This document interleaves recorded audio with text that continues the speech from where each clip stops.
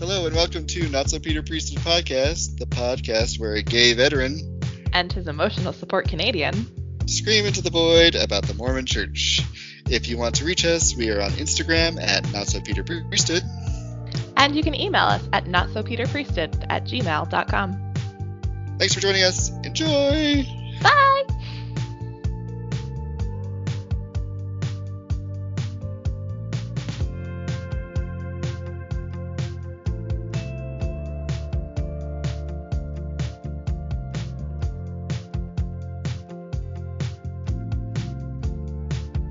I apologize. My dogs are going to bark at some point, so sorry about that. I've got 3 kids running around doing who knows what, so. I know, I turned on Disney Junior and I was like, that's your mom now, see ya.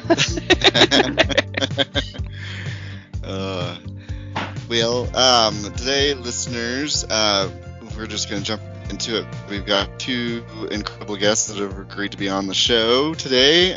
We have Mags and Brittany, and I'm going to let them introduce themselves and tell us why they're okay. Well, let me just give you a little background, I guess. So we did just like a few weeks ago, we did the episode covering, oh my God, why can't I? Community of Christ Church, formerly known as the Reorganized LDS Church, and I don't know, but apparently we got a lot of things wrong. So of course we did. we're all about clarity and putting out the right information. And Brittany and Mags were kind enough to come on here and talk all about it. So I will let you guys talk, and we'll most likely interrupt with questions and what have you. So I don't know, whoever wants to go first. Brittany, we'll start with you. Well, I guess just to introduce myself, I'm Brittany Mangelson. I live in Utah, Saratoga Springs, Utah, so in the heart of Utah County. I was born and raised in Provo, grew up mainstream LDS, and had a faith crisis about 10-ish years ago, I would say, is probably when it started, and have been with Community of Christ since 2014. So it's been a minute. I'm an ordained elder in the church, and I currently serve, just as of the beginning of this year, as the pastor of the Salt Lake City congregation. So that's kind of an intro to me. I've got 3 little kiddos. Actually, they're not really little anymore. They're twins that are 12, almost 13, and then an almost 9-year-old. So yeah, that's kind of my elevator pitch. You're busy then, very busy. Yeah. That is so cool that you're like an ordained elder in that church. That's very cool to me. Yeah. I guess that's me now, right? Yeah. I'm Mags. I live in the hipster Holy Land of Oregon. I'm not in Portland. I'm in Salem. I love Oregon. Close enough. I fucking love Oregon. Yes. Oh man, that was one of my favorite places ever. Anyway, go on. Yeah.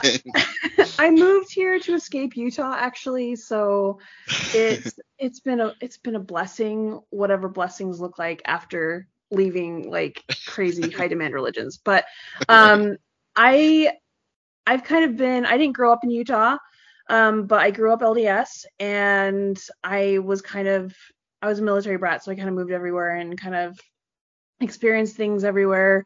And then when I moved to Utah, it sort of set me off into I moved to Utah in like 2006, and that set me off on like this crazy, like in, out sort of sexual experience with the church, I guess. I'm gonna be weird. That's weird. That's a weird thing to say. But like I was kind of back and forth for a long time on where I belonged, because it was like I believe these things and they're not like totally incompatible with Mormonism, but also like there's a huge pressure to make sure that you stay in the church because everyone you know is Mormon in Utah. And so eventually I just decided, I'm done with this back and forth. I'm just going to go do my own thing. And my own thing has always kind of been like, I'm like Mormon, but not. And Community of Christ was sort of a place to sort of flesh out some new things. And I'm still here. But I've been part of Community Christ since 2017. I do work for the church as well. I'm an oral historian, ethnographer. So my job is basically to interview church officials who have retired and then save their stories for the archives. And then I've also worked in Kirtland, Ohio as an intern at the Kirtland Temple. So that was really fun to give tours to very active LDS members and clarify or answer all their weird questions about Community Christ, because like, I don't know, I served a mission, and so I can't help but like put on the whole like spirit voice thing. And so I'd be giving these tours, and they're like, they can just tell, right? It's the Modar. We all have it. We can tell if you're Mormon. And so I'd have people who are like, wait a second, you're Mormon, right? And I'm like, okay, I'm Mormon enough. I can answer. Give me your questions. I will tell you exactly why the church doesn't have the Kirtland Temple, or the quote unquote apostate church has the temple. So yeah, that was it's a weird sphere to live in, and I don't know. My identity with the whole thing is kind of ever changing. That's crazy. I love Modar. I'm stealing that. I will be using that. That's amazing. It's a thing. It is. Yeah. Yeah. You can just know. You can just sense. Well, especially at Disneyland. It's horrible. Oh yeah. I just read a tweet, like a Twitter thread where this Exmo was talking to her Nevermo husband, and like he was saying like stuff that he could tell, like he's learned how to spot Mormons just by like his associations with her, and it was crazy how spot on he was. It is. Anytime you like go on vacation, you can just like, you're like, it's pretty warm to be wearing that t-shirt. I hate going on cruises and then being able to see people. Like, you go on a cruise and you're like, I've escaped, I'm out, and like you randomly run into people and you can just tell. I don't know, you can just tell. I don't know if it's a Canadian thing, but like, it doesn't matter where I go. I'll be in an airport and I will see someone who knows my parents, and they'll be like, Dusty, how are your parents? And I'm like, great. As I'm like a few drinks in.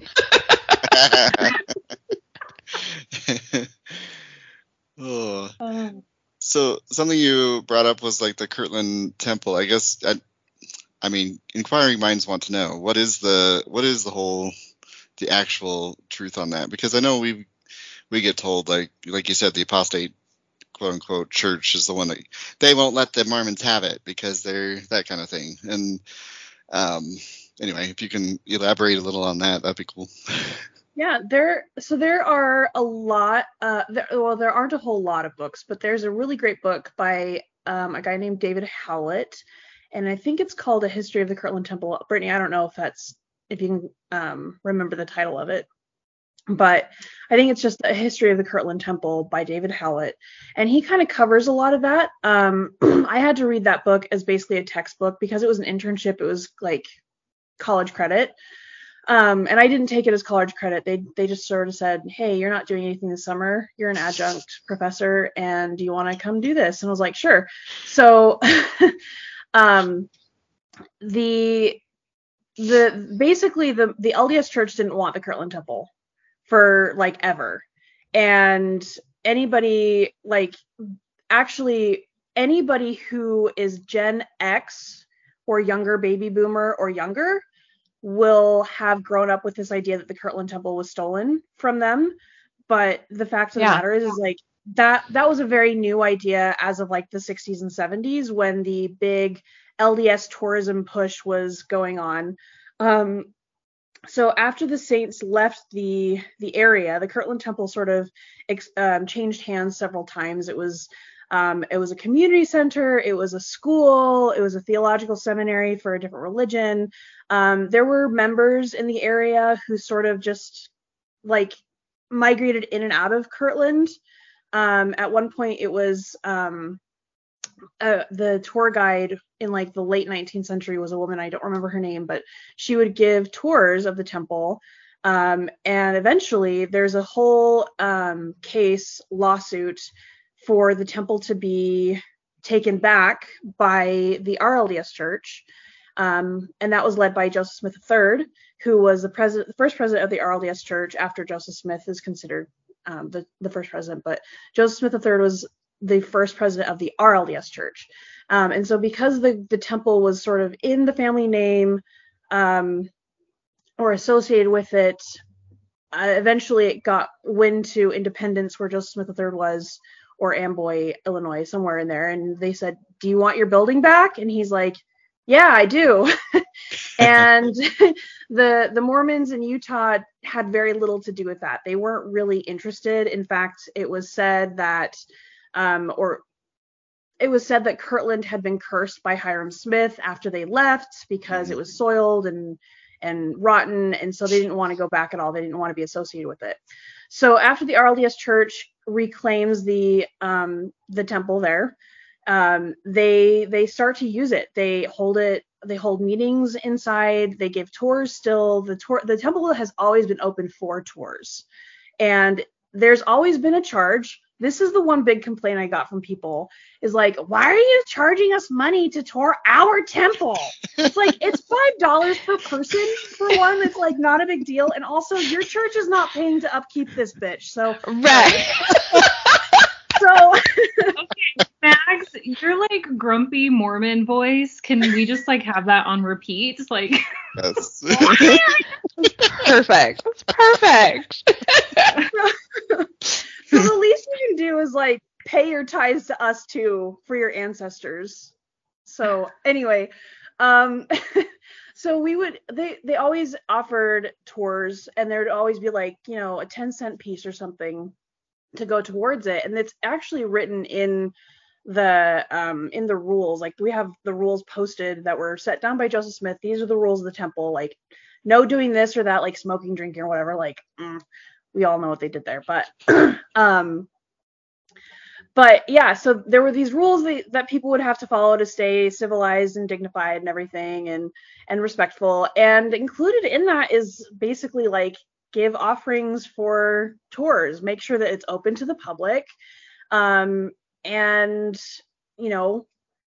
offer what you can, So that kind of goes along for a while. There's a big tradition in Community of Christ of having reunions. So now you'll have mission centers, or they're like stakes. They have these big camps. They're family camps. They've also got youth camps and retreats and things all the time. Like, this church is not high demand, but it kind of is still high demand because they love to spend time together, just hanging out. It's not like, come to the temple, shut up, watch your movie, and then leave. It's like, come gather in the space, hang out, laugh, tell jokes, and then go home after like a week of just partying. Laughing in the temple, that's like, I would love that, but that seems so like foreign concept, right? Yeah. Like, you can, right? Loud laughter is not allowed, so that's weird. That's why I Okay. get kids out. I laugh too loud. So the temple grounds were open for reunions, and so people would come and gather on the temple grounds, and they would camp for a week, and you'd have families. Like, the temple grounds there are rich with archaeological potential. Like, I would be walking around, and because it's rained so much in Ohio, like, things would come unearthed. Like, I'd find like a piece of pottery that somebody left behind because they broke a dish at a camp, not for the stucco like everybody thinks, right? But there's a lot of evidence left there of people just enjoying camping and being together outside on the temple grounds and worshiping inside. And then in the 60s and 70s, what was his name? I think it was like Keith Armstrong. I'm probably wrong on that, but he was an LDS member from Utah who moved to Ohio and wanted to build the LDS churches presence there. And he basically orchestrated the wholesale of the Newell K. Whitney store and all of that stuff down the hill from the temple, to create this tourism site so that people would come and actually embrace that part of LDS history. So then the Mormons start to take interest in the 60s and 70s, and that's why today you get Mormons, LDS members, who get all butthurt about not having the Kirtland Temple, and they send their kids in droves on these bus tours, and the kids are super rude and write angry notes to us and then stand around the temple and chant, give it back, which did happen when I was there. It was horrible. Yikes. No way. So it's like basically it's like two kids fighting, and they like one has the toy, and then suddenly they realize that, hey, I want that toy, but before they were like totally didn't even, it was nothing to them. So now all of a sudden it's like in the 60s and 70s they're like, oh, we actually want that toy. Like, not saying the temple's a toy, but I'm just like that's the idea. Kind of that mentality, yeah. Yeah. Good analogy. Yeah. Thank you. So was there anything specific that we got? I guess, I mean, I'm pretty sure we got a lot wrong, but like, is there anything on the top of your brains from our episode of what we talked about? Because I just remember, like, I pulled it from the website, from the Community of Christ website, and I was like, and it was months ago, and then I went through my notes and I was like, oh, we'll just go through this, and I can't even remember, like, I didn't fact check a lot of that stuff because I was like, oh, well, you know, it's got to be accurate on the website, but I don't know. Even then, but then you go to like even the churches, like the Mormon church's website, and there's, you know, it's all whatever. They flower up the truth, you know, and stuff. So I just, you know, anything that comes to mind from our episode that was particularly that you want to get the record straight on, so that we can apologize. No. So here, it was interesting listening to that podcast, right? Because I mean, I'm a relatively new convert to Community of Christ, and hearing folks like you two encounter some of this information and the way that Community of Christ presents our story for the first time, like it felt like overhearing you guys processing and trying to figure out like, what the heck is this? Which is exactly what I did when I first encountered Community of Christ on the website. I will just say that Community of Christ, while we have our basic beliefs and while we have our core tenets, our theology, the talking points that you see on the website, the actual lived experience of people on the ground in congregations is a lot less flowery. It's a lot less like that. It speaks to like a high Christology, or, you know, like really thick Trinitarian language and things like that. And from my experience, that's not what your average Community of Christ, that's not how they would define themselves, or that's not how they would express their faith. So usually, especially here in Salt Lake, we focus more on the enduring principles and the mission initiative. So those like core values of all are called, worth of all persons, grace and generosity, this idea that everyone is equal of God's love, everyone has gifts and talents that they should bring to the community, regardless of orientation, gender, race, all of those things that divide us. We focus more on those things, you know, like that, those values, rather than like, who is God? Let's explain the Trinity. Let's, you know, like do all this like thick theology stuff, which is not to say that it's not present. It sure is. But sometimes I feel like when people are encountering who we are for the first time, you can almost trip up in some of that like thicker theological language, which is absolutely what I did, which is absolutely what most people see when they come to the website or even in a congregational setting for the first time. So it was interesting to just kind of hear your guys's, because you were pulling stuff from the website. So it wasn't necessarily like you were wrong. There's nothing to apologize for. But the way that like it's interpreted and lived on the ground, I feel like is just really chill. I don't know. Okay. Yeah, Okay. and I'm sure that could be said about so many organizations, is it's going to be like very formal introduction, but how it actually looks in the day-to-day is probably vastly different. And I feel like what you're explaining really goes back to the name, the Community of Christ. Like, it sounds like a very community-based religion more than necessarily like worshiping or theology, but more about the people involved in it, which really speaks to me.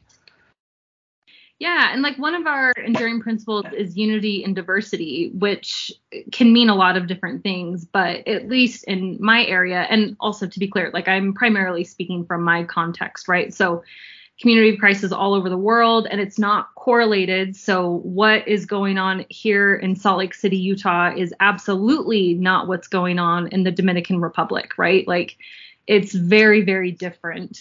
So for us, unity in diversity means that all of us have our own personal spin on theology and on the Joseph Smith story. We have people in our congregation that would be happy to never open the Book of Mormon up again. They think it's a fraud. They hate it. They don't like it at all.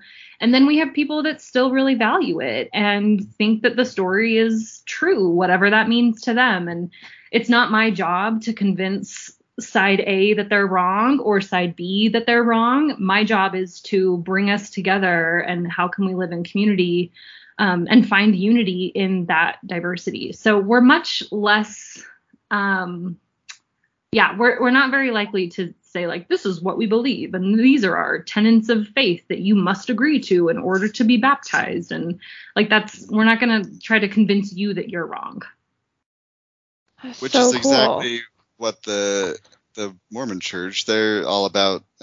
Like you have the same manuals in every church, and they supposedly the idea is that you go from one to another and you're supposed to feel the same thing and it's be taught the same thing on the same Sunday, and it's supposed to, but it always feels very patterned and very like cookie cutter to me. It doesn't really like speak to the actual congregation because like you said, like each congregation is going to need something different and based on their experience, based on their lived experience. And I think that's interesting that that's been captured within the religion. Yeah, like even like you say in a different, like me in Alberta, Canada, where it's -40 this last week, we're having different experiences and need different things from our community than necessarily like someone in the Dominican, right? Like, and I think that's such a, like, to me, that's what religion should be. It should be your community that you use for support, not a cookie cutter, everybody saying this exact same thing and teaching these exact same principles week after week, right? Yeah. On that, like just echoing the idea that like you didn't get anything wrong, and again, there's nothing to apologize for processing. I just thought it was really interesting that so many of the ways that like people who leave the church process, like what do I do with Community of Christ? How are there so many people who are moving over to it's a Joseph Smith church. I don't want anything to do with Joseph Smith. And honestly, like if you don't want anything to do with Joseph Smith because you need the space, that is fine. I don't stay in this church because of Joseph Smith. Like when I took interest in it, it was because I had this question of like, okay, where is the true priesthood authority? And today, personally, I believe in abolishing priesthood. And that is a conversation that's happening in Community of Christ. What do we do with priesthood if we open it up to everyone, to women, which was great? Is it necessary to keep it open now, right? Because there are all kinds of questions there that we're talking about. That's for a different podcast. But still, like the point is that the way that we process the deconstruction of Mormonism when we encounter Community of Christ or any other Restoration church, we always come from it at like assuming that the way that they see their theological progression, it's the same as the LDS church, right? So like you guys mentioned, this is popular folklore amongst Mormons, the idea that the Community of Christ Church gave up the Book of Mormon so that they could join the National Coalition of Churches or whatever it was. Yeah. That's a misconception, right? Like it actually was the opposite. Was it Wally B? Brittany, you can correct me on that. You're the historian. Probably. I think it was Wally B.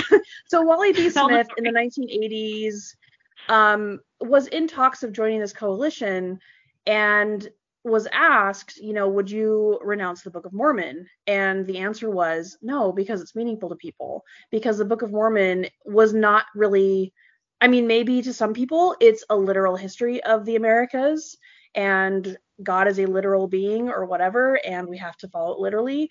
But, it's a core part of our foundation, but it's not necessarily like the guide for our trajectory. Like there are parts of the Bible that people are allowed to kind of ignore, because they are problematic. You can ignore the Bible or the Book of Mormon. It's part of who we are and who we've been. It will not necessarily dictate where we go. And so giving it up, like, yes, we could denounce it, but you can't deny where you've been, right? You can't deny your own story because it's part of what shapes you. And so it's a complicated subject. Like, what do we do with the Book of Mormon? It's a question that we continue to ask. Brittany mentioned people who are staunch believers in the Book of Mormon. I think I know more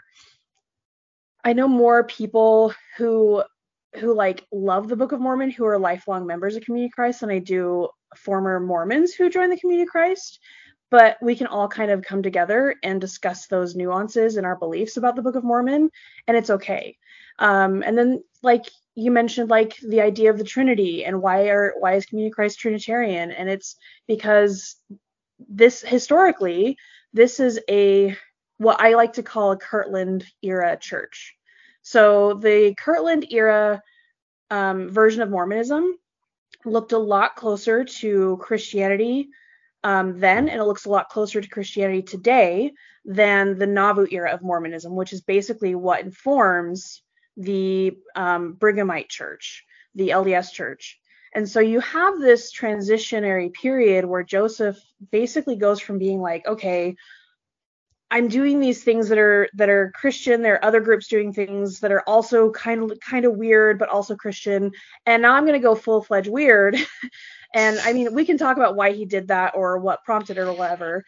But because Joseph Smith III, because I think this is my own take, because Emma Smith struggled so much with Nauvoo, when Joseph Smith III was coming up in his years, he got more of that Kirtland era church. You read the Book of Mormon today, and there are passages that are very Trinitarian. And I don't think like that. I encountered that on my mission, and it gave me a lot of anxiety because, like, wait a second, why am I bothering with this Godhead thing, right? Like, we are clearly Trinitarian based on my reading of the Book of Mormon. So I think Joseph III got that, Trinitarian hit. And that's kind of been the thread that they've gone with as they've reorganized and basically collected all of these mixed-matched people who used to be LDS and brought them into this church and reorganized. Personally, I'm more of a pantheist, so it doesn't matter to me, like, what a Godhead is or what the Trinity is. That doesn't matter to me. And it's okay to kind of question that as a member, which I am grateful for because I'm really here for community. But the idea that the RLDS Church, now Community of Christ, transitioned to something Trinitarian to fit in with something is actually completely inaccurate, right? But Mormons need to see everything, or we're taught as Mormons to see everything from the lens of an LDS view. So it's so refreshing to me to hear you say that you can have these questions and it's fine. Like that that must be such an incredible experience to know that you don't have to have all the answers and that there maybe isn't all the answers available to you. Like, what a refreshing, you can think for yourself, you can have your own beliefs. Like, I find that so incredible, especially coming from like an LDS background, right? Like, that's really cool. And kind of how you're saying, like, the church recognizes, like, the Book of Mormon happened, and they kind of have this recognition of, like, this is what it was. It's the same in so many world religions. Like, bad things happen in the Catholic Church. They don't pretend it didn't exist. It's acknowledged and continued on, right? So I think that's something that's so different from like the LDS church, where the LDS church is just like, no, that didn't happen, you know? Yeah. Like the cover-ups or the flowery wording. And I think you're touching on two of what I think are the most important points whenever I talk to former Mormons or even current Mormons about Community of Christ. We were a movement that was founded on dissent, right? We were the people who were like, we're not really sure what we believe, but we don't agree with that guy over there. Like, we kind of rallied around that. And it took a minute to figure out, okay, what do we believe? What parts of our story are we going to carry forward? And what parts are we going to say, nope, that's Brigham Young's deal, and he's taking that to Utah. So we're founded on dissent. And then from there, the dissenters collectively had a faith crisis. So in the 60s, when, you know, new Mormon history, and I'm using air quotes because that's kind of what it's called, was starting to come out, and we were like, oh, there's this problem with church history, and this pokes a hole in our story, and shoot. And there were all these things floating around that made Community of Christ recognize, like, oh, maybe we did get it wrong. Maybe we aren't the one true church. Maybe Joseph Smith did lie about this and this and this. So you had an entire denomination do what a lot of individual Mormons do. And so when you do it collectively as a community, then you go, well, dang it, do we all just walk away from this? Or do we try to maintain community? Do we try to maintain some sense of faith? And figure out this new identity going forward. So I think that those two things are one of the reasons why we're comfortable with disagreeing with each other, and why there's such a variety of beliefs within the church. Because, I mean, there's obviously people still living that went through what the church did in the 60s, 70s, and 80s, and they didn't all end up in the same place. So, you know, Susie over here can believe differently from Billy over here because both sets of beliefs were once part of our story, and they've just chosen to hang on to different things, but they're committed to maintaining relationship and being together in community. So it's very different, because when you're Mormon, you know, when the prophet speaks, the thinking's done, and you're just supposed to go along with what's in the lessons and not push back and not question and yada, yada, yada. And Community of Christ just doesn't even like understand how to be in community in that way, because they're so used to just having open dialogue and disagreeing, because that's what the whole thing was founded on. So, yeah. I love that. Like, that just makes sense in my brain. After being like boxed in for 20 odd years, it just makes sense to be like, why can't we have these conversations? Why can't we have these, you know, different ideas and come to some sort of understanding? Like, it just makes more sense to me. If you ever get a chance to go to a Community of Christ, like congregational business meeting or mission center conference or world conference, Community of Christ has world conference every 3 years, and it's actually happening this year. And it takes a week, because people actually sit together and literally argue on the auditorium floor, argue with the president of the church on these policy proposals, and then like they vote on it. It's insane. It can get crazy, but like I've had lifelong members who are just like, you Mormons are so weird because you love our business meetings. And it's like, well, we came from a church where we would have quote unquote business meetings and we couldn't say anything. Like, shut up. You're not actually a part of this. Yeah.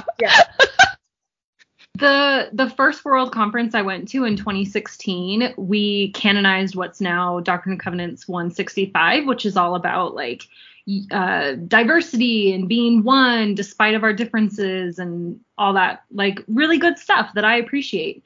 But a woman got up and she spoke very much against it. She basically called it, you know, steps towards apostasy, that our leadership was out of line with God's will. I mean, her words were very strong. And like, think about it. If somebody got up at General Conference in the LDS Church and said these things, right? Like, it does not happen. So when you go to conference, you sit with your delegation, which means the people that you live around, basically. So I was with a decent amount of ex-Mormons. And when this woman was getting up and speaking, we were all like, oh my gosh, and like clinging to our chairs and like looking at each other. And like my husband and I were both like, whoo, this is so awkward, and like looking around. And Community of Christ was just like, thank you for your perspective, and like she literally was thanked for sharing her perspective, and then she sat down and we carried on, because that's what you do. You disagree with each other. And it was so, just like talking to the ex-Mormons in the room, we were all like sweating bullets because it was so uncomfortable, because we're not used to it. Like, you don't tell the prophet of the church that like he's going astray. Like, that's what it was like, right? You would be like escorted by a very large security man out of the building. Well, there was that one that woman that like stood up and yelled in conference, and now she's like not allowed to go to conference. She's not allowed. She got like she's like banned from the property even. Yeah. She had, like legal stuff against her too. I can't remember, but I think they didn't have any like legal standing, but she's been like banned from the church's property. And she was like, oh darn. Yeah. But yeah, that's it's interesting, because that was one of the things I thought was really interesting when we were talking about the Community of Christ, was that you have these conferences where like the president of the church just like leaves the room while there's a vote that goes, and they talk about it, and and there's more just the word vote, word vote being you. I was like, what? That's incredible.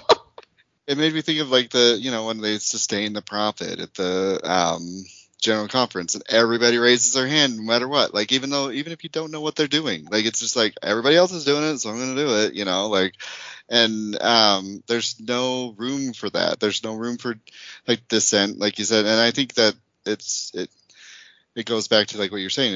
It's a church founded on dissent, and so you're able to have that open dialogue, and I think there's value in that. But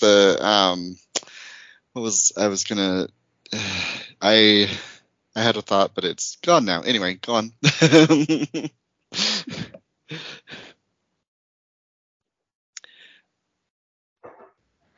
I have a main question though.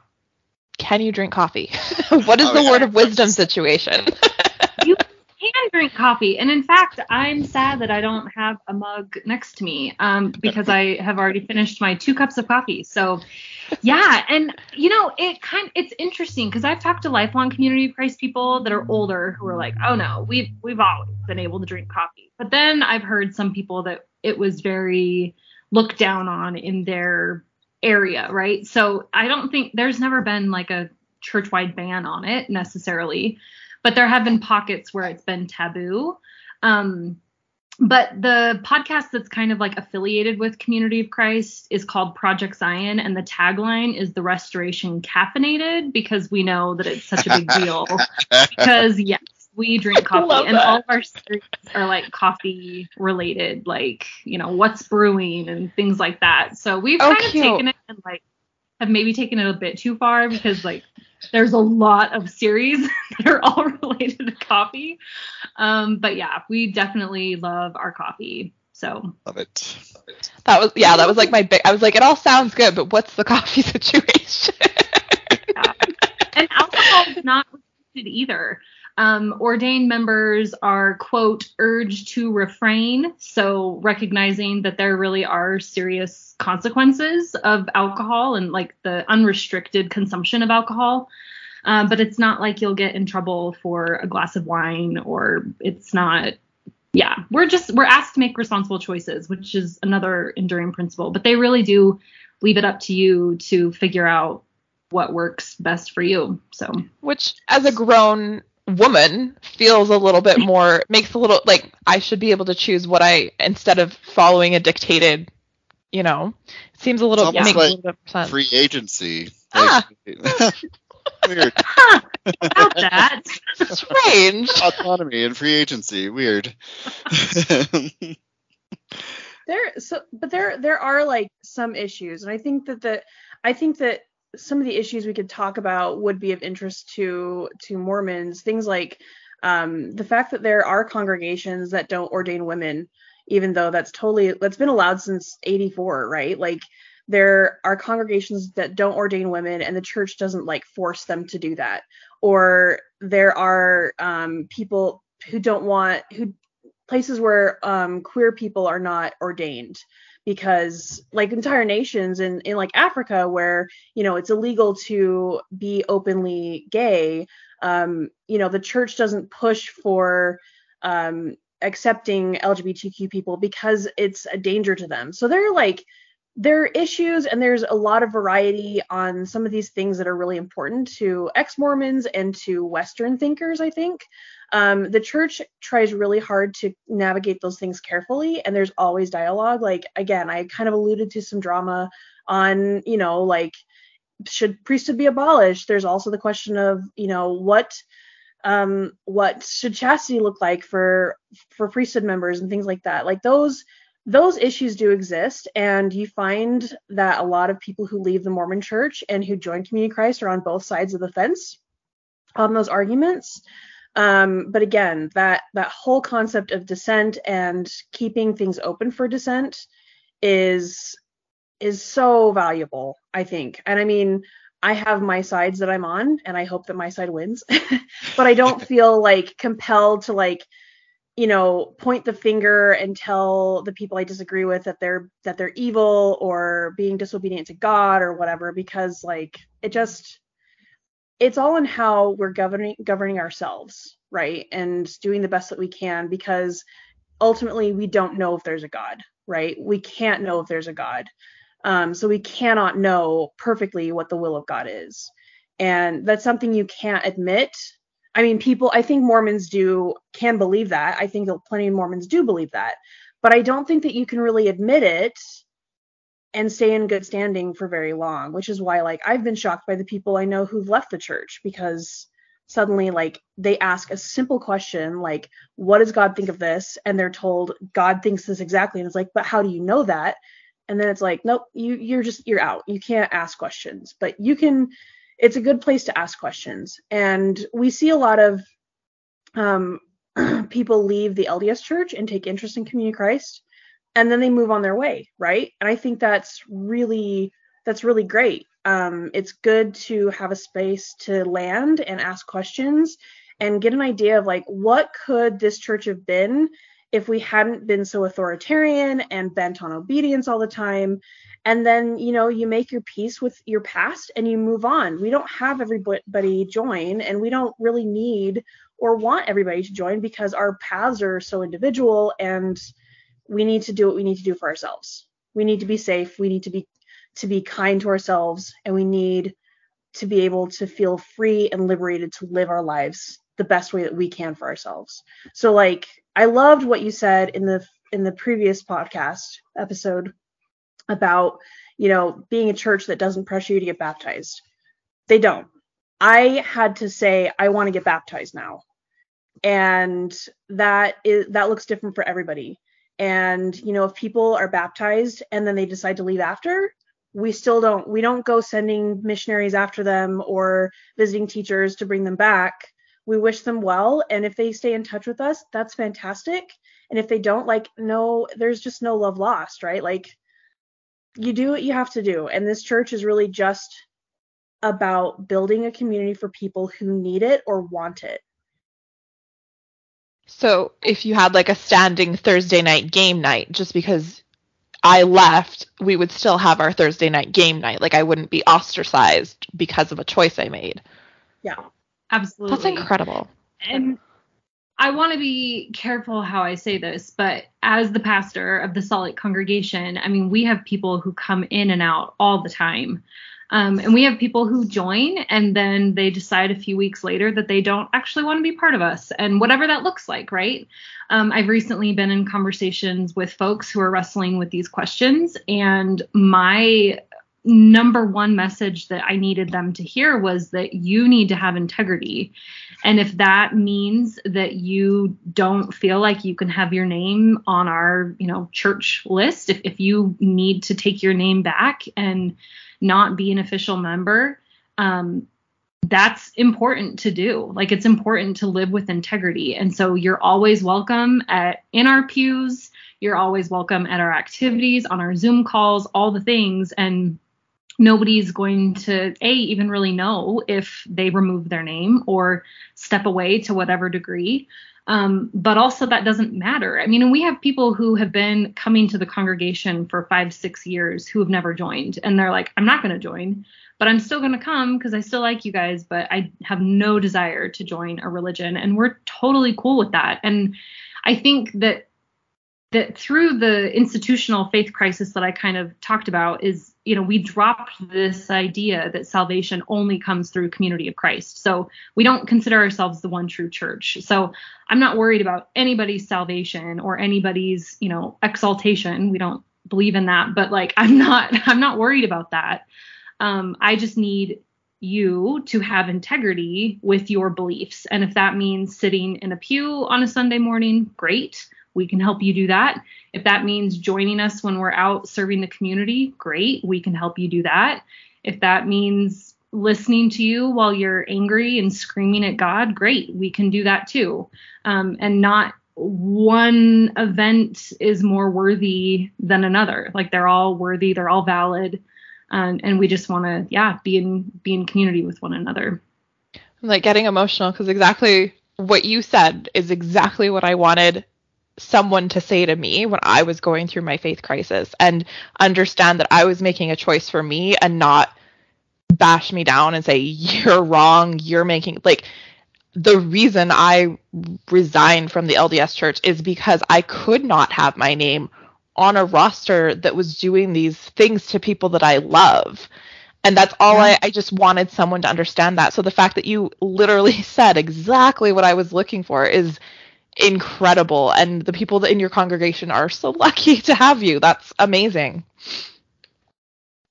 Well, and I think part of it is because I was there too, right? I resigned from the LDS church for very similar reasons, and my integrity was important. And I didn't, even though now I know that the LDS church technically still counts you or whatever, it's not like you can fully take your name back, but you can never get away. Yeah, right? But symbolically I did, and it meant a lot to me. And so I really want our community to be for everyone.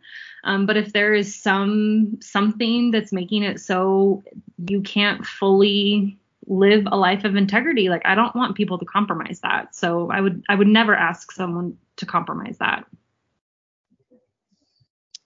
So you were talking about joining. So I guess in my, like, the Mormon filter that I had, that unfortunately goes through my brain, I think of, like, baptism as that's your entrance into the church, and it's you're officially a member of the church once you laying on of hands, all that stuff. And is there like there's not a process like that with the Community of Christ? Is there like an official process, or is it just like you put your name onto a roster, or what's that look like? Or is it by individual congregation?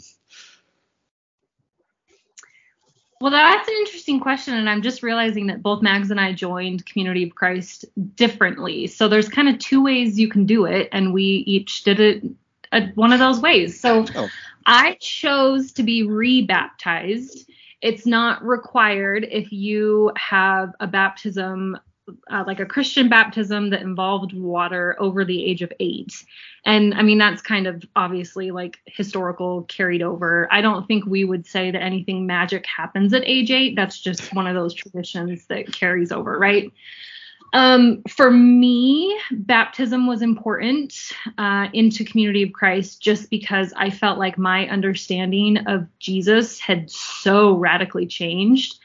I don't believe that, like, angry dad God sent Jesus to die for our sins because we're so horrible, and, like, that's just not my theology. And you don't, like, there's nothing saying that you have to get rebaptized if your theology has shifted. But for me, it was important enough to do some sort of ordinance, sacramental, significant, whatever. So I didn't believe that like my sins were washed away, and like all those traditional understandings of baptism was not why I got baptized. I really wanted to be baptized though, because I see the table flipping Jesus that ate with the prostitutes, that talked to women when he wasn't supposed to, that gathered children around him. You know, all these times where you see Jesus kind of throwing the status quo out the window and taking these hierarchies and turning them on their head. That really resonated with me, and it still does.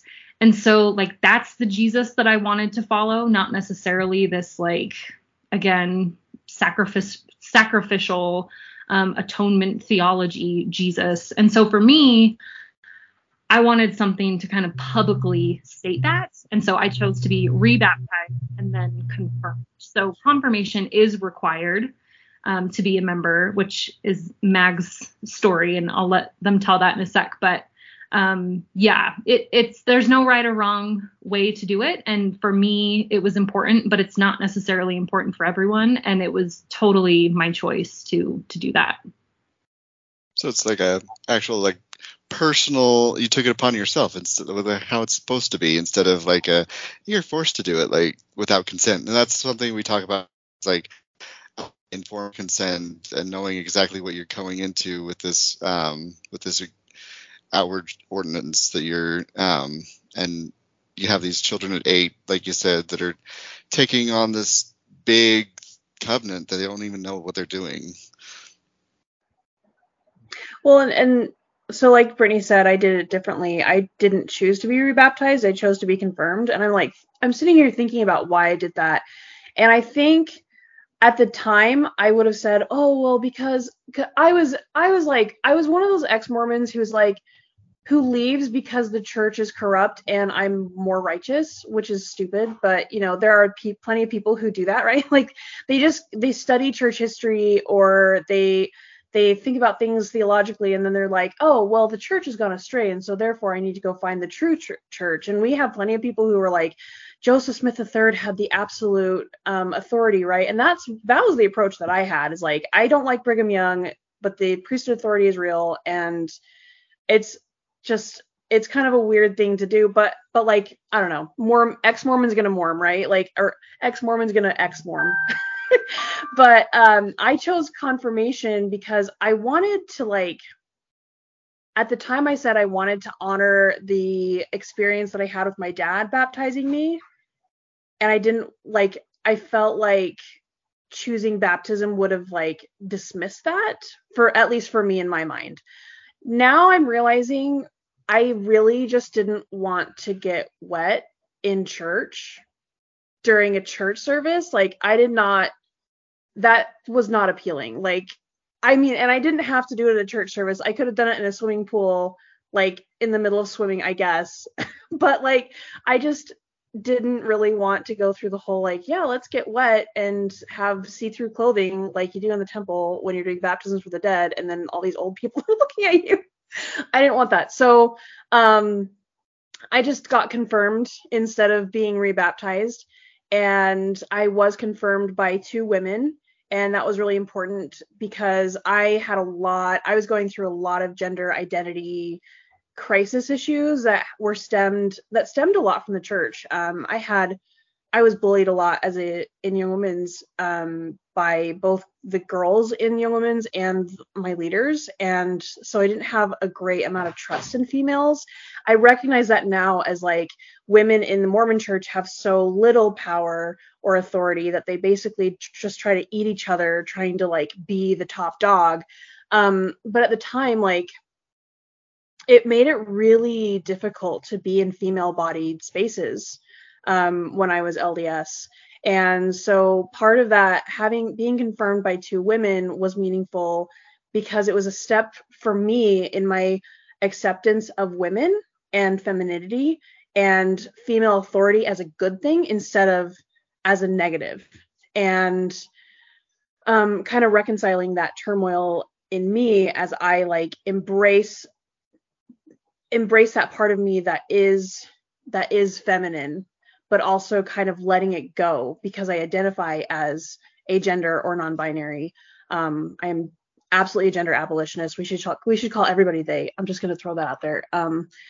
They, them pronouns for everyone. It's wonderful. Anyway, yeah, that part is still significant to me, as being ordained, or not ordained, but confirmed by two women. And I think that I also wanted to point out that this, what Brittany said with the 8-year-old baptism, it's how the church is now, but there is actually legislation on the table for World Conference this year to open that up, so that people who were baptized as babies through like the Catholic Church, or maybe I think Eastern Orthodox maybe does that too.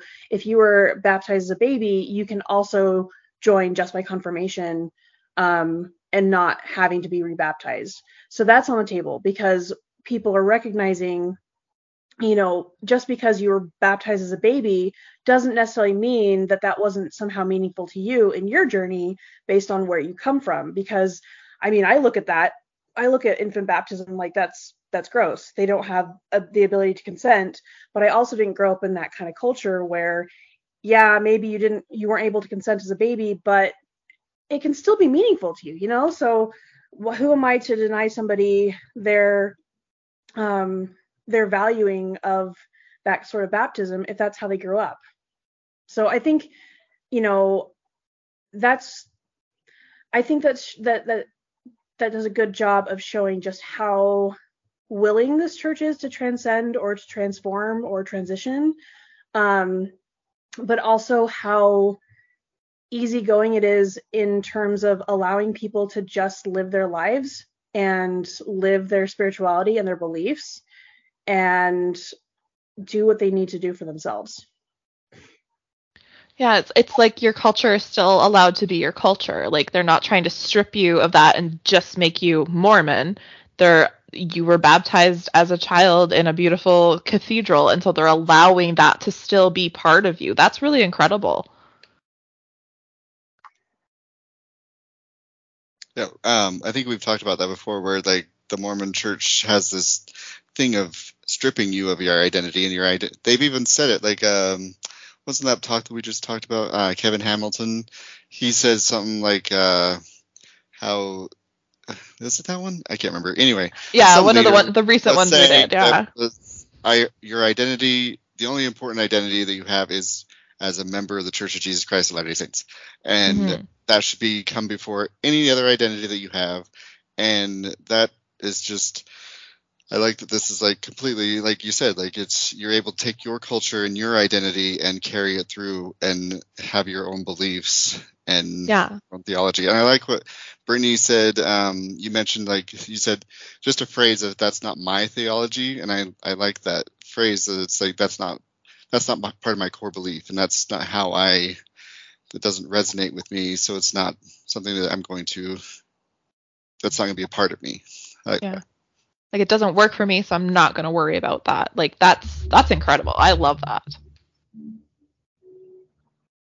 Also, well, I think it no, I was going to say, I think it just like makes you a more relaxed person. Like, I'm not going around trying to convince people that they're wrong, or I'm not going around worried about this, falsehood, or I mean, I could name off all the Mormon phrases like philosophies of men mingled with scriptures, and I hope my mother doesn't hear that I just said that, but you know what I mean? Like, I'm not worried about like trying to correct everything. And it's fine if people, I mean, there are people in my congregation that believe radically differently from how I believe, and it's okay. And I'm not worried about it, because that's not ultimately what's important, which kind of sounds dismissive, but it's not. I'm okay to let you sit in your belief or unbelief or whatever, and I would hope that you would extend that same courtesy to me. Like, we don't have to convince each other that you're wrong or I'm right. Like, we can disagree, and we can, even sometimes, like Mag said, argue about certain things, but at the end of the day, there's not this, you don't like come on top as the winner. I mean, we just hold each other in community. So.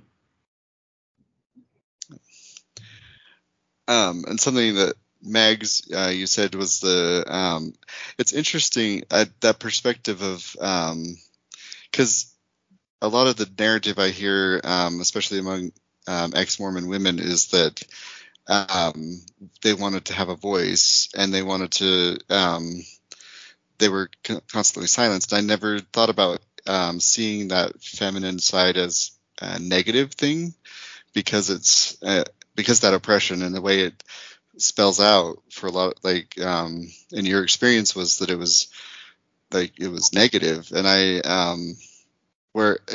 it's negative that their voices are oppressed and like constantly just they don't have a seat at the table, but the idea that they're like kind of just trying to be top dog, and so then they just eat their own. And it makes sense looking back at Young Women's and how cliquey it was and how like nasty the older girls were, and it makes perfect sense because they're so repressed. Any chance they get even a glimmer of power, then it creates this nasty toxicity.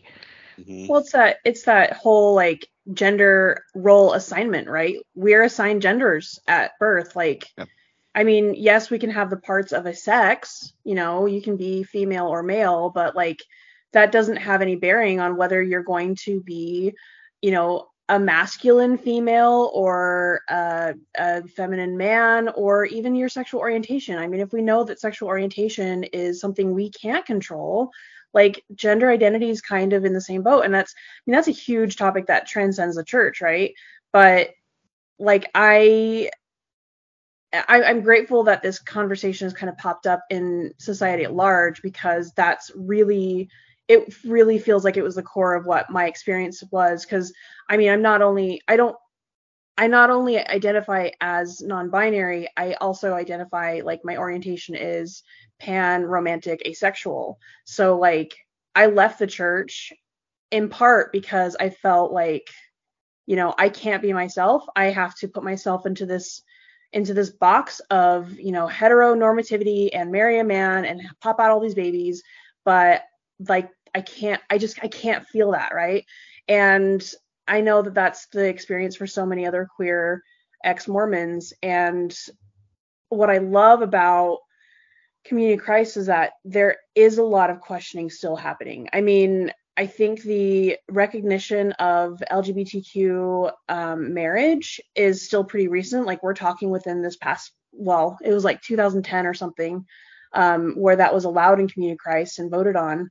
And that's not even on the whole church level. That's just like in Canada and the United States and Australia and like Europe and stuff. But I'm grateful that I can have this space where I can just I can talk about those things that were important to me as a Mormon, and people will understand, right? Like, I can still sort of appreciate, scriptures or passages from the Book of Mormon, and people will know what I'm talking about. Or I can kind of vent my frustrations about church history, and people will know what I'm talking about. And I can kind of be in this sort of Mormon space. Like, a lot of people say that Community of Christ is Mormon light. And I think that when you're coming at it as a new person investigating or looking into Community of Christ, it feels like that. But really, it's not, in a lot of ways. Like, it's Mormon light when I need it to be Mormon light. It's not, it's like universalist Unitarian Christianity when I need it to be that. And that is what I need more now that I've been here for a while. I don't worry so much about like the Mormon light thing anymore. I don't need to have my hand held through my deconstruction of my faith in prophetic voices or the Book of Mormon or anything. And I get to be openly myself. I get to be open and say, yeah, I'm queer and I'm accepted, and nobody is telling me that I have to go talk to my bishop and repent and get married anyway, which is so... I just know that for so many queer ex-Mormons, they just feel like they're pushed out more than anything. And I hate that, because that's not the kind of community that we were raised to expect. We were all raised to believe that our community loves us and is here for us and supports us. and to feel like, yes, there are members of my church who do support me, but the institution, the core of that church doesn't, is so hard. And yeah, I felt pushed out. And that's, again, going back to, where is priesthood authority at? I need to be, the church is corrupt, I'm more righteous. Like, that all came from this space of like, I want to stay Mormon, but I can't be Mormon. And so Community of Christ is kind of where I landed. And that relationship changes and shifts, but I'm still grateful that it's part of my life. And I don't expect it to always be part of my life. Like, there may be times, and there have been kind of times, where I've sort of kind of transitioned in and out, but I'm just glad it's here. Yeah, it seems it's just the nuance. Like, there's just a lot of nuance to people's beliefs and what brings them to your congregations and in the Community of Christ, and you recognize people's backgrounds and their experiences and how that brings flavor, it brings flavor to the congregation, rather than like, you just go and like same old cookie cutter, like we've been saying this, like the Brighamite Church. That's what I'm going to start calling it from now on. The Brighamite Church, I'm going to, it's all about just being, on the straight and narrow path. And the straight and narrow path is heteronormative and no flavor. Yeah, very boxed in and very specific and very shallow. Yeah. Something, I can't remember which one of you, because I was in two different conversations with both of you. One of you said that you guys probably identify as this phrase, optimistic atheists, and I can't remember. I liked that phrase. Because I think I mean, in my mind, when I hear that, I'm kind of like, is that agnostic, but probably not quite. Like, I don't know if you wanted to elaborate on that, but because I tend to feel more, sometimes I'm like agnostic, but then I'm like, oh, I'm so atheist, it's not even funny. But like, I kind of, it just depends on really like my mood. And that's what I kind of like about the Community of Christ. It feels like I could fit in there because I'm, like, my beliefs are, somewhere in the realm of in the middle. So that may have been me, but I don't know if I would have identified as atheist, but also sometimes I do when I get agnostic. grumpy. Maybe that was the word. Maybe it was optimistic agnostics. Yeah, sorry, I got that wrong. But well, no, it's fine. And I don't necessarily see atheism as a put down, right? Like because God in the larger Christian, and I'll just talk like Christian God, is so co-opted by like one type of dude, right? And it's always a dude. And there's very specific theology and baggage that comes along with that. And then you add on all the Mormon layers of Heavenly Father and what that entails. And like, I'm super atheist against that God, right? Like, I completely have demolished my old belief system with that. And that's why I'm comfortable with the word agnostic, meaning that I have a hope for a God, and whether that God is an outside force, whether that God is an inside force that connects us and connects humanity, that's more where my personal beliefs align. But yeah, the whole like daddy God on the cloud that sent his son, like, which again ties back to one reason, why it was really important for me to be rebaptized, is because my whole construct of God has changed. And so atheism isn't a threat to me. I would much, much rather have, an atheist child or an atheist spouse, or be atheist myself and have a solid moral center that is grounded in justice and peacemaking than some crusader Christian. I think so much harm has been done by really unfortunate views of God. And so it's tricky because when you're an ex-Mormon and you are still religious, people are like, what? And then when you're an ex-Mormon and you're religious and you're, like Mag said, in a church that ties back to Joseph Smith, they're like, what?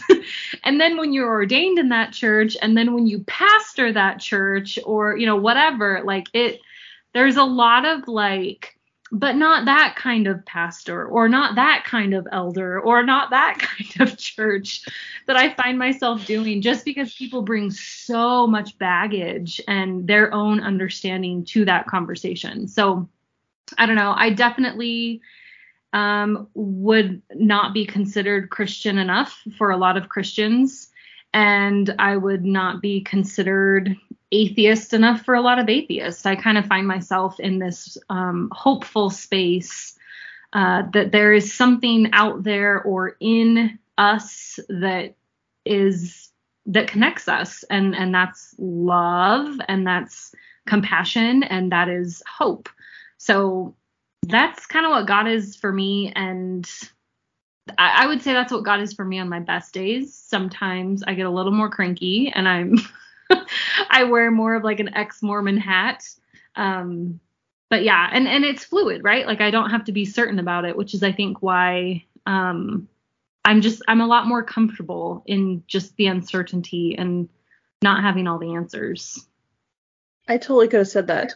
The optimistic atheist too, because I feel very similarly in that. Well, I don't think Brittany knows this. There was one time I was once teaching Sunday school for a very short time in Salt Lake's congregation, and I'm pretty sure I quoted the Satanic Bible, and like nobody flinched. And I was teaching the lesson. I love the Satanic Bible. I love the tenets of the Satanic Temple. I mean, I know that there's some drama there with, I don't know. I'm very interested in religion, and I kind of keep tabs on a couple. But yeah, I've loved the freedom to explore things and to share those things in church, even if they have like the name Satan on them. Like nobody seems to be bothered by that, because I mean, we're all just here on this shit little planet trying to figure our shit out, right? And yeah. And so like I've loved hearing people quote the Quran and learning more. Like I've seen people introduce Muslim Islamic practices, rituals into our space, in a Christian space. And so learning, I mean, yes, it's kind of coming from a Christian lens is how they're presenting it, but it gives, you know, I don't necessarily have always the energy to go look at all of these religions and to study all of their ritual practices, but seeing how people are taking things that are meaningful for themselves and sharing with them and kind of like exploring that as well is just really refreshing. And it's almost like a safe spiritual place to sort of deconstruct. And then, you know, there's always the internet to be an angry ex-Mormon about. And I'm with Brittany. I am like, there are days where I'm like, ah! But there are other days where it's like, you know, guys, maybe we need to be nicer. And it's hard. It's really hard. Like sometimes when I'm on ex-Mormon Reddit and people are like, oh, Community of Christ sucks because they're just based in Joseph Smith. It's like, you guys, let it go. Like Community of Christ is actively trying to let that go. Please let them let that go. And if people are joining with Community of Christ because it's based in Joseph Smith, that's their journey. Let it go. And let's just be here for each other, to support each other wherever we end up, because we all are dealing with trauma and toxicity and unpackaging that. And that's what we should be concentrating on as an ex-Mormon community. Absolutely.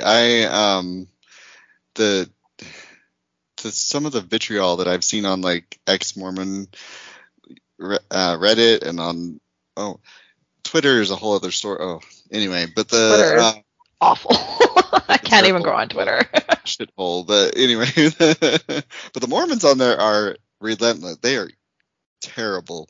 Anyway, that's besides the point. But I like how you're bringing truth from all, because in my mind, it was always like, there's truth in everything. Like there's something valuable to be learned in everything. The Muslim practice is actually that has beautiful things about it. There's just and then or Islam and then Buddhism, and even the Satanic Temple. Like I had a guest on here at the beginning of the podcast that she's actually a friend of mine that was at BYU Idaho at the same time as me, and now she's atheist, I think, but she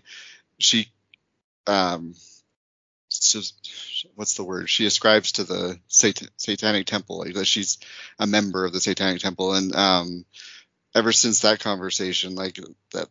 The tenets of the Satanic Temple have been like, I'm like, this is actually really good. Like it's not just it's not the devil himself. It's like, it's taking Christianity and like flipping it. Basically, it's the antithesis of Christianity is basically what it's saying. That's my understanding of it. But I like that you've been able to be exposed to different things, and you're able to take what is meaningful to you and apply it to however you feel. Yeah, like Community of Christ is almost the antithesis of Mormonism. So we're the Satanists of Mormonism. I like that. And there's the one-liner of the podcast. Perfect. It just seems, to be what the Mormon Church could have been if they'd had transparency, if they'd had acceptance, if they'd had a little bit more freedom of thought. I think that's what it could have been. It could have been a really beautiful community rather than a very toxic, authoritarian, I don't even have a word for it. And yeah, I will say that is one way that it almost makes it difficult to be part of Community of Christ, because I feel like it almost consistently breaks my heart because of that, because I'm constantly faced with my own past and what could have been. So I went to a teen camp that was not like EFY. It's like a sports, leadership, arts, music camp for Community of Christ kids. And I was there by myself. I mean, I was a guest minister, and so I wasn't like with a group. And there was one afternoon that I had to go in. It was at basically the church college. I had to go in my little dorm room, and I just sobbed. I like broke down uncontrollably because my youth experience was so messed up compared to what these kids were getting. I saw at least one or two kids come out publicly on stage in front of hundreds of kids, and there was standing ovations, and there was clapping and cheering and love. And like, I loved it, but it made me look at my own childhood and just with so much devastation of like, I am permanently messed up because of Mormonism. Did not think I was going to cry on this podcast, but like, it's hard. It's hard to face that, like, this is what could have been, because like we all could have been raised in something so much more healthy, and where would we be in our personal lives if we were taught from the beginning that we had worse, that the girls were just as valid as the boys, and the non-binaries were just as valid as the boys and the girls, and that our only path was not this eternal marriage and parenthood and whatever. Like, I'm just faced constantly with the ways that Mormonism messed me up in Community of Christ because they chose a different path. So it's beautiful, but it also is triggering in a lot of ways. Yeah, I could imagine. So just to see that lighter side and that better. Yeah, like it happens to me almost daily where I'm like watching my kids and I'm like, you just get to be yourselves and you're not dictated to and away from birth. It gives me a lot of emotional moments during the day. Also, side note, the reason why you cry on this podcast is because of Dusty. So she has this power. I don't know. It's a Canadian thing. Well, honestly, it doesn't take much for me to cry. So there you go. No, I love it because it's an authentic, like you're having an authentic moment and you're sharing with us, and it's so beautiful and it's so touching, and I'm so appreciative that you shared this with us because I know that it's going to touch those people that are going to be moving. So, is that my mic? Sorry. Oh, good. Do you? Okay. I think we're past the whatever that was. Anyway, we're so professional. Do you guys have any things you want to, like, closing remarks? We've enjoyed having you guys here. This has been awesome. I think there's so many other things we could go down, avenues we could go down, so we could always have you guys back, and if you're willing and able, and I think there's been a lot of good stuff said, and I feel like I understand the Community of Christ a little better now. I just looked up the address of the local one here, so I'm going to have to go check it out. Which congregation is it?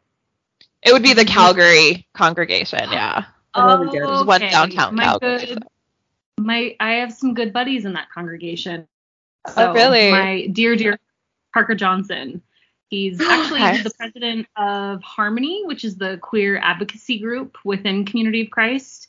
He's in that congregation. Yeah. Oh, that's amazing. Yeah, I just had to like Google it, and I saw My Beautiful City in the background. So there's a couple. I'm gonna have to check it out. There's a few ex-Mormons, I think, in that congregation too. So. Yeah, I feel like there would be, because there's a large population of LDS people in like Calgary and surrounding southern Alberta. I mean, we have 3 temples within 6 hours of each other, so. Like the second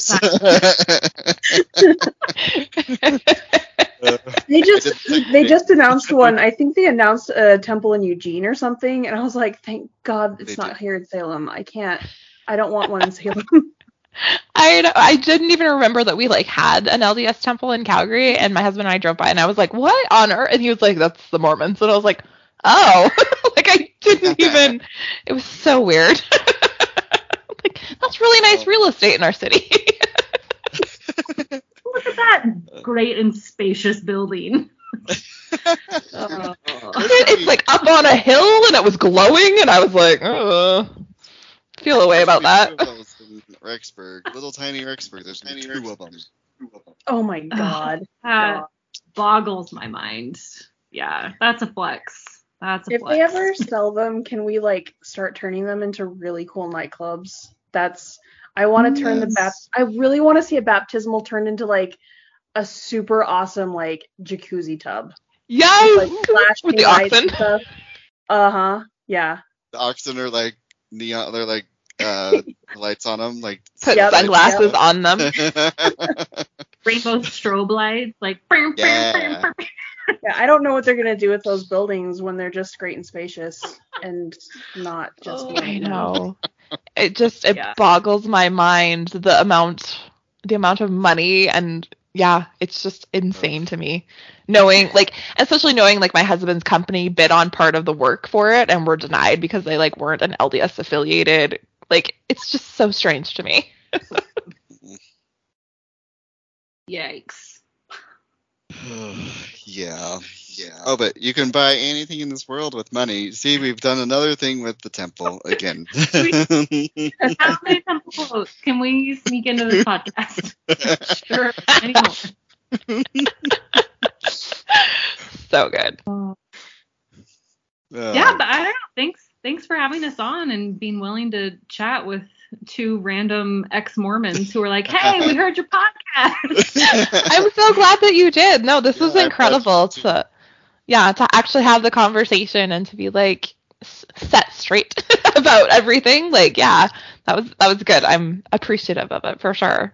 And I'm glad we didn't say anything we needed to apologize for. Absolutely. It's kind of crazy how like it is like Community of Christ is on sort of the margins of ex-Mormonism and the community. And it's like, I think it's actually bigger than you guys realize. Like, there are a lot of people who come here. And so, like, I think this is a kind of a conversation that, needs to be had more often because, again, it's all that, holding space for people in ex-Mormonism as they deconstruct and how they will deconstruct it. And Community of Christ can be part of that, and it doesn't have to be part of that. But, let's let's build some positivity and find the positivity where we can, right? Like there are some negatives we can cover, but like let's lean on the positivity in ex-Mormonism because we're out. We're no longer being tithed out the ass. Yay. I can afford my mortgage. We don't have to wear shitty underwear. Yes, that's the best part. I love it. It's funny because before all this, like my whole, like I kept thinking of like what I thought of with like RLDS because it was in the, growing up it was called the RLDS, and I always thought like, oh, they just, that typical thing that you hear, like, oh, they didn't like Brigham Young, so they did meh, and so same. And also the temple with the spiral temple, the Hershey Kiss. That's the only thing I knew about. Yeah. And but now it's good to know that there's like more to it, obviously. And I'm thinking about that, thinking back on like, why didn't I think of, like, you're not built to question things, obviously, but like, why didn't I think of like, are they really just sitting around being all like, we're not, we're better Mormon, we're like the, like, are they every time they go to church they're like, those Mormons in Utah, we don't associate with them, but I mean that might happen, but like also like that's not the main crux of your things that you're talking about at church. It's all about community and unity and diversity, and the fact that you mentioned that there's a queer what'd you call it, harmony group. Queer advocacy group Harmony. in the church. That's like amazing. So anyway, it's way different than I ever thought it would, Yeah, it's incredible. It really is. And you can drink coffee. I'm so happy. Yes, we actually just upgraded our coffee maker in the Salt Lake congregation. That was like, once the new year came and I like became pastor, one of my counselors was like, we have got to get a new coffee maker. So that was like one of the first things we spent money on. So I love it. That makes me so happy. Just on a personal level, that's just perfect. We have like a full coffee bar every Sunday school class. So. Oh man. Yeah. All right. Well, thank you so much again. Yeah, thanks guys. It was great. Absolutely, yeah. And I'll just, put in one tiny plug if you want to talk to me or Mags on the internet. We're on Facebook and Instagram. And again, not to be like weird missionaries, but just to chat or help deconstruct, and because we absolutely have been there. So, yeah, it's good to have someone to rage with sometimes. Right? Yeah. That's why this podcast exists. We couldn't afford therapy. It's true.